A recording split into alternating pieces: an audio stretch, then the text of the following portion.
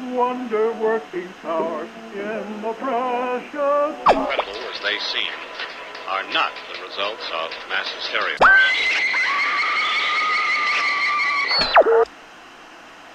You may wish to adjust the dial. You are currently tuned into the wrong station.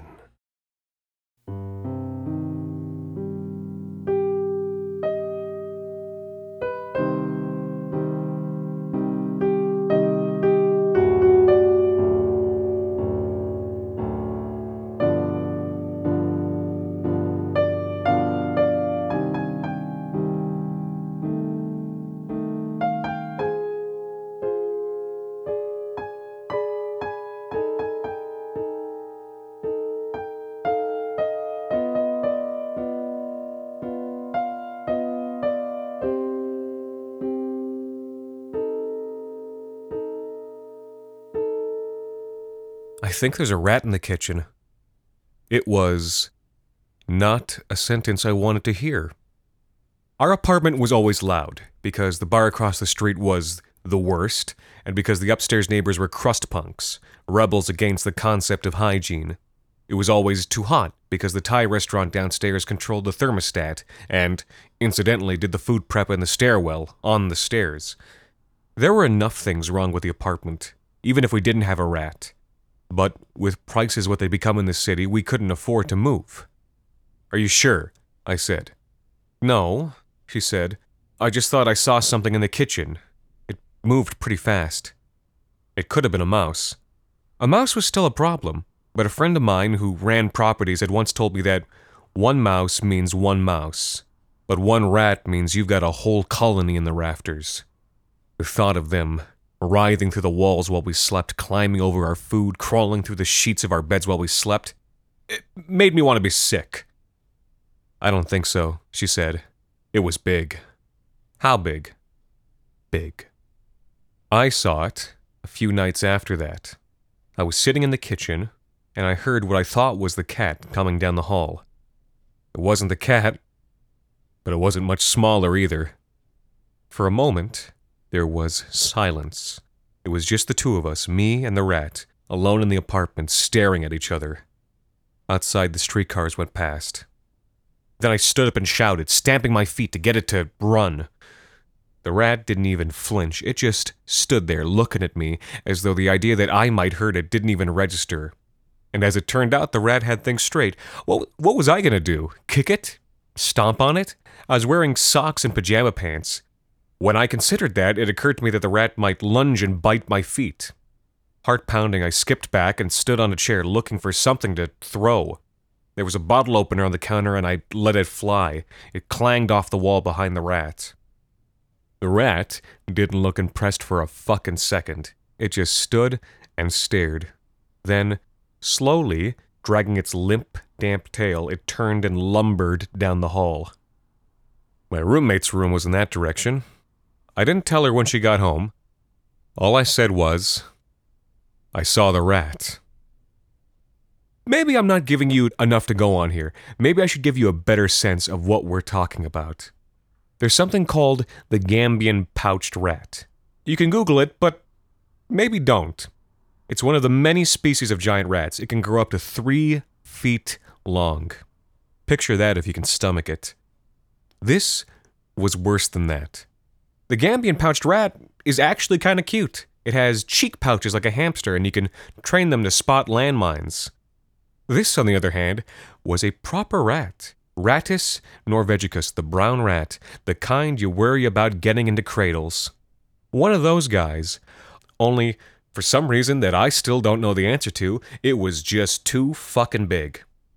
The rat's fur was matted against its body in greasy chunks that looked like scales.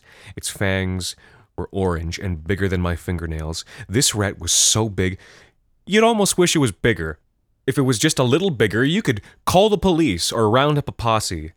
Our rat was just small enough that it was our problem, but just big enough that I wished I kept a gun in the house. That evening, my roommate and I went through our options. We didn't want to go to the landlord because Janet didn't care whether we lived or died, except maybe for a slight preference in favor of died. We figured, at best, she'd take this as an excuse to rent-evict us, and at worst, that she'd start arming the rat like she was the US government and it was 1980s bin Laden. We didn't want to put down poison either. We were worried that the cat might eat it. We didn't want to rely on the cat to take care of the rat because he's an indoor cat and he's getting old, and to be perfectly honest, he's a little bitch. And we didn't want to buy glue traps because my roommate said they were unethical, and I said we wouldn't be able to find ones that were big enough. In the end, we opted for the plastic traps shaped like jaws. We blew through half the monthly entertainment budget and loaded a bunch of them up with peanut butter.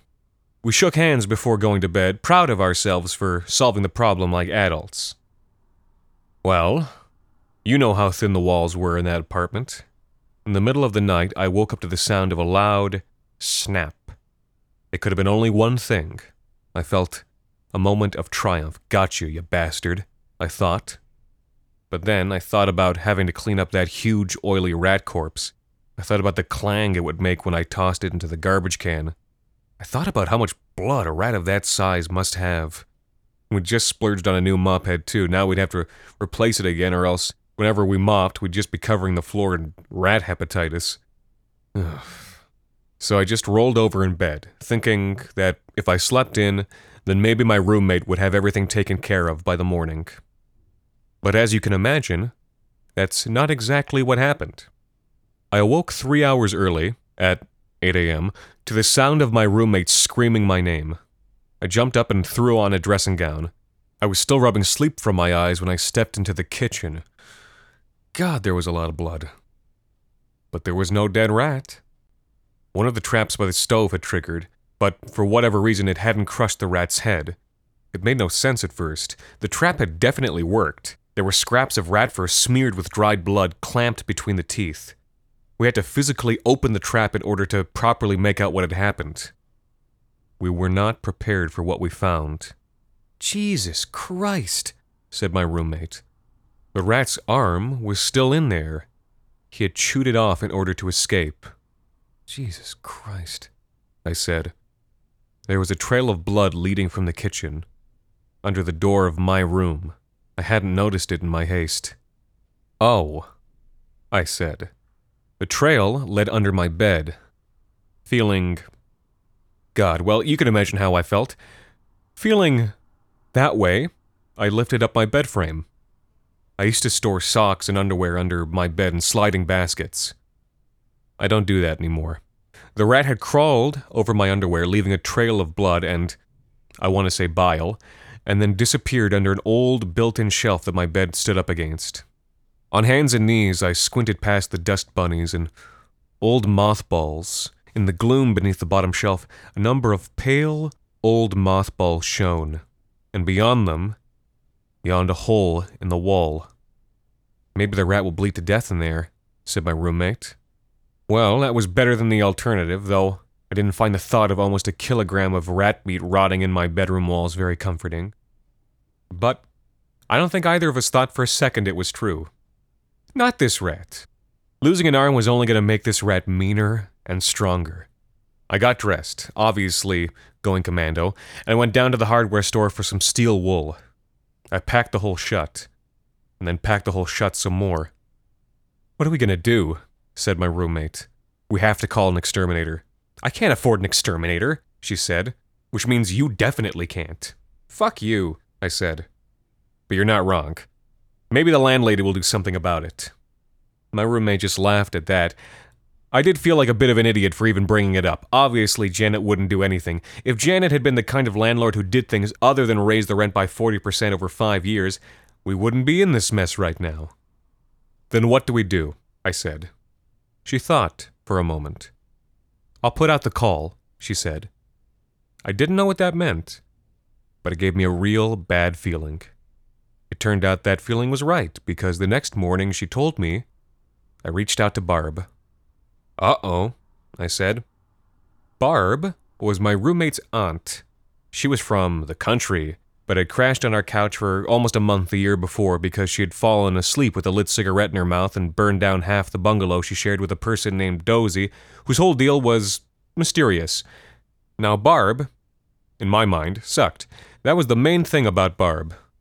But as I thought about things in this new context, I realized that just maybe this was the kind of scenario where Barb would come into her own. My roommate seemed to have reached the same conclusion. She was wearing the kind of look that said, I take no joy in this, but this is how it's got to be. She's coming in this evening, she said. She's gonna bring her buddy's dog. She says it's a ratter. I grunted. It wasn't the first time that Barb had brought a strange dog into the apartment. I was willing to bet hard dollars it wouldn't be the last time either. But any time Barb was involved, the best case scenario was already out of the question. Now there was nothing for it but to grit our teeth and hope for the tolerable. I said, so be it. When I got home that evening, a shrill howl almost made my eardrums bleed as I came through the front door.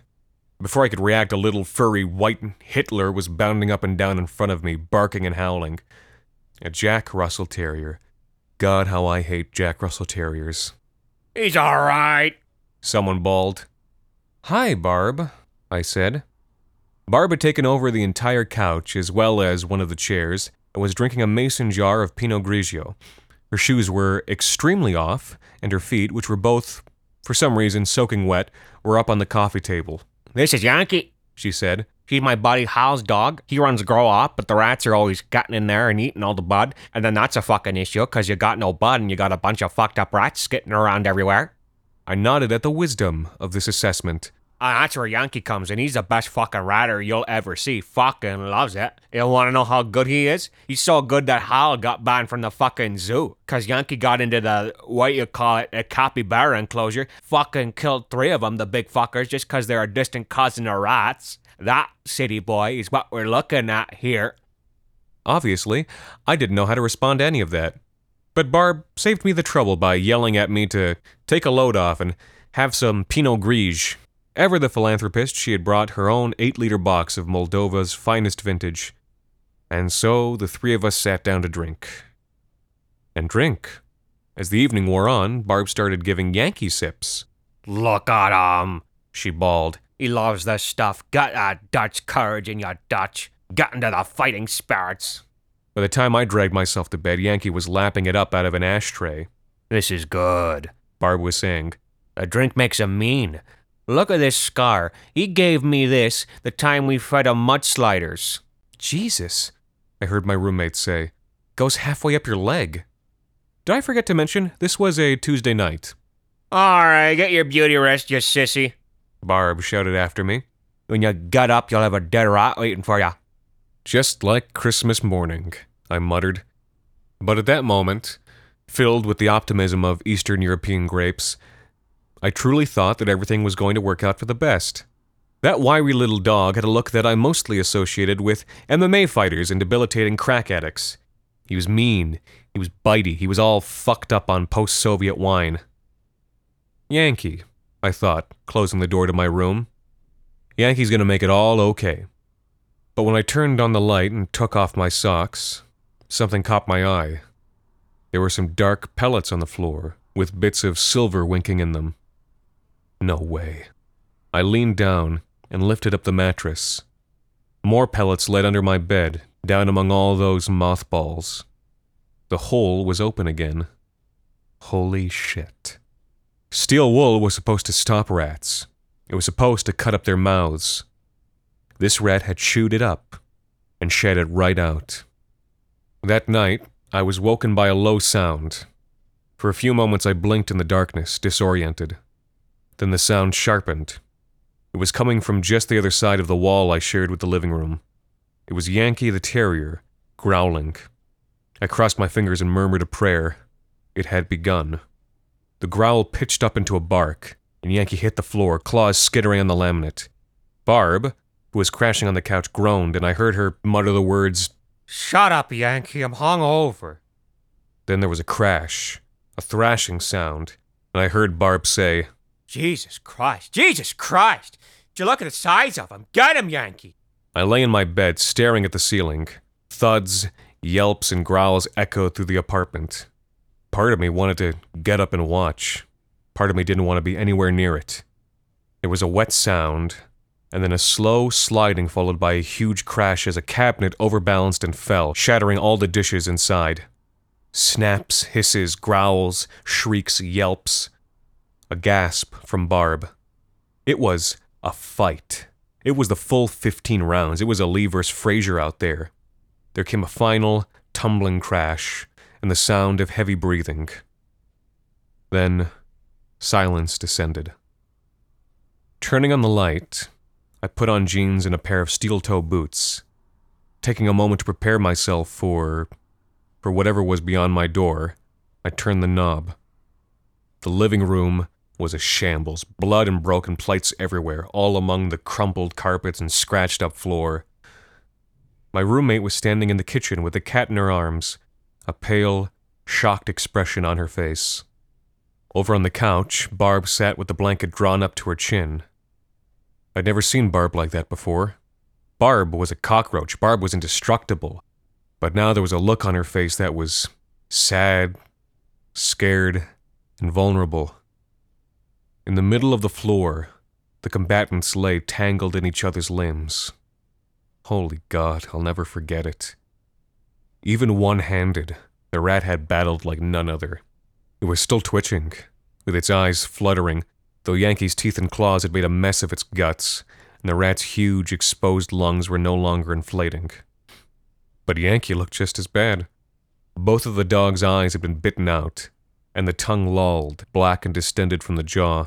A thick, scaly tail was wrapped around its arched neck. The rat had choked him to death. We 3 human survivors stayed like that for a long time, not knowing what to do.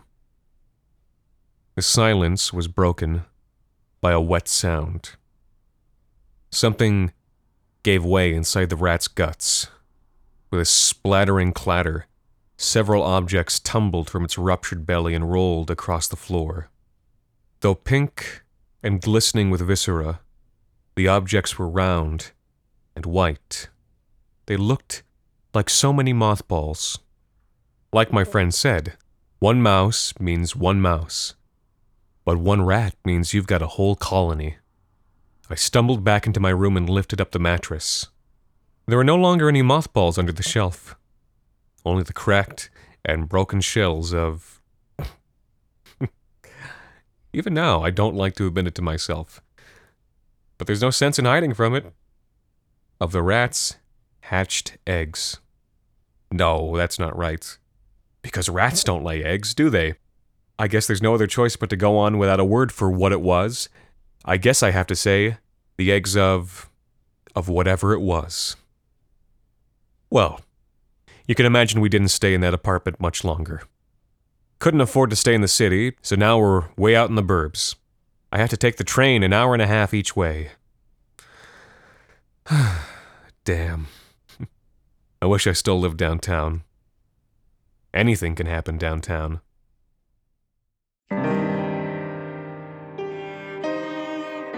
The Wrong Station is made possible by the generous support of our listeners on Patreon. Consider visiting today at patreon.com/thewrongstation. You can also support us by leaving a rating and review on iTunes, or wherever it is that you listen to The Wrong Station.